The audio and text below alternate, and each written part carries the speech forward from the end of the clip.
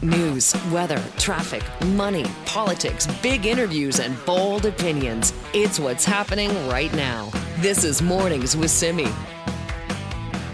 We've heard complaints about this for years, and that is if you're a renter or if you are a landlord and you have a dispute with each other, trying to get that settled is incredibly challenging. There is a huge backlog of cases that need to be dealt with. So there was a big announcement yesterday where the Ministry of Housing announced up to $15.6 million over 3 years specifically for the residential tenancy branch. Let's find out what that money is going to do. Joining us now is Ravi Kahlon, BC's Housing Minister. Thanks for being with us. Good morning, Simi. Thank you for having me. So what is that money going to do? Well, it's going to two particular initiatives. One, we were piloting a new unit that essentially goes out and helps address issues early on before they blow up and can't get to the point of being fixed anymore. And second, hiring more staff, because we've seen a 22% increase in calls coming through to the RTB since the beginning of the pandemic. And so it's to go to hire more staff so we can get the decisions made in a more timely way, and also to have a unit that goes out proactively and tries to deal with situations before they get to a point where they need an arbitrator. Right. So how the hiring of the new staff so that you can get more processed, how soon will that happen? Well, the postings will be up within a week, so we're starting to hire. But the one big shift we're making is that it's not going to be isolated just to Vancouver and to Victoria, which is traditionally what happens with a lot of government jobs. We will be making this as a remote working opportunity. So if you've got the right skill set and you live in a town in Clearwater or in Terrace, you can apply. We know it's a tight labor market, and we want to find the right talent and no matter where they live in British Columbia. Oh, that's interesting. Will there be a priority for the backlog of cases that need to be dealt with? Yeah, so when the unit, this new enforcement unit scales up, and I suspect that'll be the first things that we scale up, they're going to be able to do a couple things. One, they're going to be able to actually go out proactively and address situations earlier, but they're also going to do a scan. If they identify an issue as a priority, needs to be addressed right away, those issues will be taken first. And of course, the goal is to ensure that the backlog gets addressed, because we know with the surge of cases that we've seen over the last couple of years, the time is taking a little bit longer than we want. And so, I think this is good news for renters and landlords, because I hear complaints from both, and I've only been in the job for 3 weeks. Yeah, I can imagine. I hear that too whenever we talk about this. So what are your targets then for getting some of this backlog cleared? Well, it depends on how fast we can get the people hired on. I mean, the hard part was the money, and now the next hard part is getting the skilled people. But the postings will be up. My goal will be to ensure the team can get everything hired up and get the backlog done over this coming year. And so gradually reducing the time as we go forward. But it all depends on whether we continue to see the high level of calls, and also depends on how fast we can get these people on the team and working. Is enforcement an issue here, do you think, as well, in terms of the decisions that are already made? I know there's some frustration around that. Like, do you foresee any changes when it comes to the regulations, or is this just an issue of getting these disputes processed? Well, there's issues everywhere. I mean, I hear from tenants, it's just a tight labor market, and sometimes they have a landlord that's not doing things that they're supposed to be doing, and they just need somebody to come out and just, give them a nudge and let them know of their responsibilities, to landlords who've been waiting months and months for the tenant to pay because they can't get to an arbitrator for a decision, and that's costing them. And so it's a big mix of different types of situations that people are in. And so this new compliance unit has the ability to go and knock on a door and say, hey, this is something that is your responsibility. You should be doing this, and here's more information, so more of an educational piece, but also an opportunity for people in situations that, for example, a tenant gets moved out because someone says, their family's going to live in it, and then 6 months later they decide they're going to rent it to somebody else for much higher rent. And now it gives us the ability to have a team that goes out and actually checks to see if that was actually correct or not. And so it's a real breadth of things that this unit can do. And of course, it's expanding. It's doubling that size of that unit, and we'll see how that plays out in the coming months. Yeah, that's, I think, a very common complaint, right, of the moving people out and then charging more rent. Are the consequences for that enough, do you think? Well, we're going to have to see. I mean, the first challenge we had was we didn't have enough people to go out and actually confirm whether these things were legit. I mean, I believe that it's happening. I've heard many stories, but now we have the staff to be able to go out and actually knock on a door. And then we'll have to assess whether the fines are enough given the amount that rents are being moved up. Right. But as of now, a first step would be to validate those concerns or those issues, and then we'll make that assessment at a later time. You mentioned that you have been in this job for 3 weeks now. Wow, grand total of 3 weeks. Has it surprised you, just kind of the size, the scope, the demands of this thing? Like, housing just seems to be the biggest issue for us. Yeah, it is so complex, and it's tied to so many things. And I've had already the opportunity to talk to many experts, and I'll be talking to many more in the coming weeks. But everything is connected. You know, we are experiencing the strongest economy in the country. We've seen the highest amount of people and migrating to British Columbia. Prices have gone up significantly. Vacancy rates are low. And so it's not one solution that can solve this. And if it was that simple, I think every government across the country would do it. In fact, in North America, because I'm getting people are reaching out to me from California, from Portland, from New York, where this issue is also being debated and discussed. And so, you know, I think what's going to be important is the new housing strategy that we launch in the new year. It's going to have to be very encompassing, and it's going to have to address multiple issues, not just one quick solution that's going to solve the whole problem. Listen, thank you so much for your time this morning. Yeah, thank you for having me, Simi. Stay safe. This is Mornings with Simi. Since we're approaching New Year's, it's that time when we look back at, you know, the year that was and think about some of the biggest things that happened to us. And of course, with 2022, you have to talk about the continuing impact of COVID-19. Things certainly changed in 2022, right? Lots of areas decided COVID was over, finished, done with. We certainly saw, you know, lots of restrictions lifted here, but that doesn't mean that it's already gone. Doesn't mean we're still not dealing with the impacts. So what did we learn about COVID this year? Well, joining us now is Dr. Brian Conway, Medical Director and Infectious Diseases Specialist at the Vancouver Infectious Disease Centre. Good morning, Dr. Conway. Good morning, Simi, and best wishes of the season to you and to all the listeners. And to you as well. Thank you so much for doing this. When you look back at 2022, Dr. Conway, do you think we learned a lot more about COVID this year? Well, I think we're all coming to the realization that COVID is not going to go away. It's going to be part of our lives, and we will be able to deal with it in a productive way. So we're through the pandemic phase. We're through, a year ago, we were talking about the Omicron outbreak. We're sort of through that and well into the endemic phase of COVID. So what do you think, what did you really learn and find most interesting about it this year?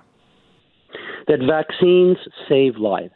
And I think that we've come to realize that for COVID. Hopefully we're realizing that for the flu, and new vaccines for other respiratory diseases will be around. So vaccines help, and we know how to prevent the transmission of respiratory diseases. We've learned that. Those, to me, are the two key learnings. Get vaccinated and stay home if you're sick. Okay, and so looking around the world then, do you feel like, did everybody learn this lesson? Because we're seeing a lot of different jurisdictions deal with it in different ways. Well, obviously, we're seeing China now really doing a 180 on their policy from zero COVID to sort of the approach that most of the rest of the world took over the previous year to year and a half. So that's going to lead to some outbreaks, and we're seeing that now. And hopefully the rest of the world will be able to deal with China productively as they travel. Again, we're going to have some testing if people are going to be leaving China and coming to the rest of the world, to North America. But outside of that, I think much of the world has learned the lessons, and those that haven't will. Okay. And so with those that haven't, in what ways do you think it's just no restrictions, no testing, no nothing? Well, I think that what will be learned is that vaccination helps, that we need to deal with this as an endemic disease, something that's going to be with us forever. We aren't going to be able to eliminate it. And we have responsibilities to each other as individuals, as cities, as provinces, as countries. And I think that's really the learning that will evolve. And the countries that haven't done that will need to do so. So the Chinese example over the next few months will be particularly instructive in that respect. Okay. And I know that lots of countries are just anxious to see those tourists coming back, aren't they? They absolutely are. But I think vaccination, we're telling people, without naming any countries, we're saying, well, if you want to go there, their vaccination rate is a lot lower than it is here. So maybe we should wait on that. So I think we've done pretty well in Canada. I would say we've not done perfect, but I think we've done really well. We've learned the lessons. We're applying them in our daily lives, and hopefully this will serve us well through this respiratory virus season and the next. But we need to work with others to pretty much do the same thing. That's the only way the world writ large will recover. What are our cases like now, Dr. Conway? What are we seeing? Well, we're not counting cases. We're counting hospitalizations. And as of just before the holiday break, there were still over 5,000 Canadians hospitalized, a little less in the intensive care units. And that has to do with the high rate of vaccination prevents more severe disease. And you've gotten better at identifying COVID early and intervening in the community to limit hospitalizations and to limit the severity of illness if someone needs to be hospitalized. But COVID is still around, and there's still we're approaching 50,000 Canadians who have succumbed to COVID, and there are several deaths, 5 to 6 deaths still per day from COVID in Canada. It's not gone away. It's still there. We need to respect it. But as long as we do that, I think we should do well. Is it still changing? Is it still turning into other variants? It probably will. I think right now we sort of are still left with Omicron and its various descendants. There was some fear in early December that there would be a new BQ variant that would take over, and that does not yet seem to have been the case.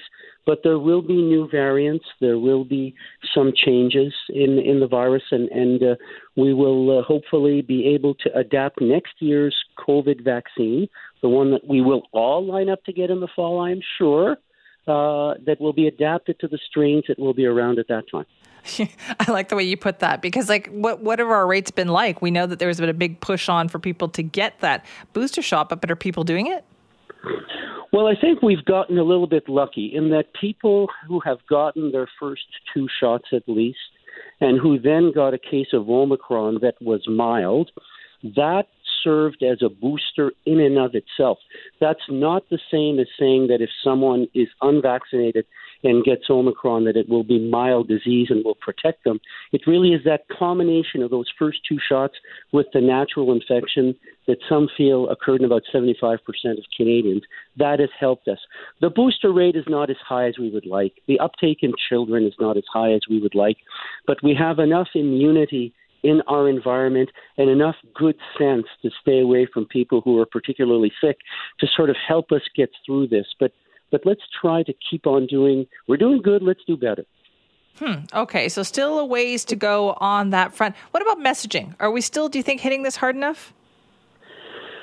I would like to see us really talk more about vaccines and understand that vaccines have saved lives, going back to polio, some of the first vaccine. There's some illnesses we don't even see in children anymore because we vaccinate for them.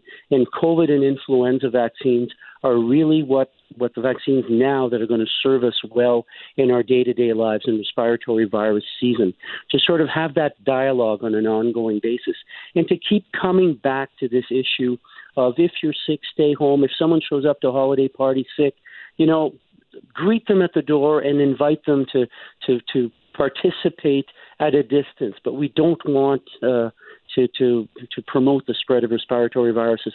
I think those are the messages I'd really like to see made a bit more strongly. All right. Well, Dr. Conway, thank you so much for your time on that. Always a pleasure. This is Mornings with Simi.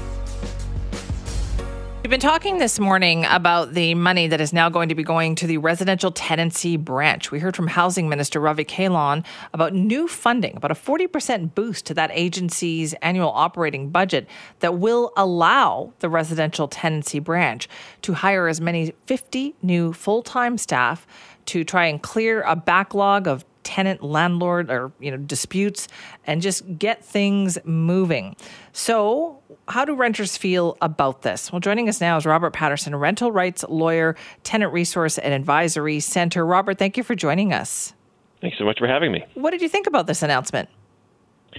I think, tenants and landlords, this is a point they can agree on, is that the branch has, I think, been chronically underfunded for a longer period of time, and I think even longer than the current backlog has gone on for. So sort of at the end of COVID, a lot of cases, or the end of the COVID legislative changes in 2020 led to, since then, there's been a ballooning number of cases at the branch. It's exposed, I think, that underfunding, and I think this is an excellent injection of support to the branch. Hopefully, it'll mean that we have not only able to be more staff to assist and conduct hearings, but it sounds like also there's a plan to bring in new measures to manage that volume in the future. Things like early intervention, seeing if things can be resolved without having to go to a hearing, and in general having more support for people making those decisions so that they can take their time and make better, well-reasoned decisions. What's it like right now to try to file a claim with the residential tenancy branch? Yeah, it's very challenging for tenants in terms of the wait times they have to accommodate. So a tenant who's, say, filing, let's say they moved out at the end of their tenancy and the landlord didn't return their security deposit. So a pure monetary claim like that, the tenant can be waiting somewhere in the range of 6, 7, 8 months if they filed right around now, on average, if they're put at the back of the line. For things like eviction hearings, those tend to be a bit quicker, but still, in my recent experience, towards the 2, 3, 4 month range. One of the challenges with that is that the branch's policy is that if an eviction hearing is held after the notice to end tenancy would have taken effect, if the tenant's unsuccessful, they may have to move out in as little as 48 hours. And so that, I think, deters a lot of tenants from exercising their rights. So that's a big problem. And finally, tenants who are trying to file about an urgent issue, let's say their heat has gone out over the winter, and they want to get an emergency hearing to deal with that. Emergency hearings they're planned to be held within 1 or 2 weeks. They're being held generally within, at minimum a month, sometimes more.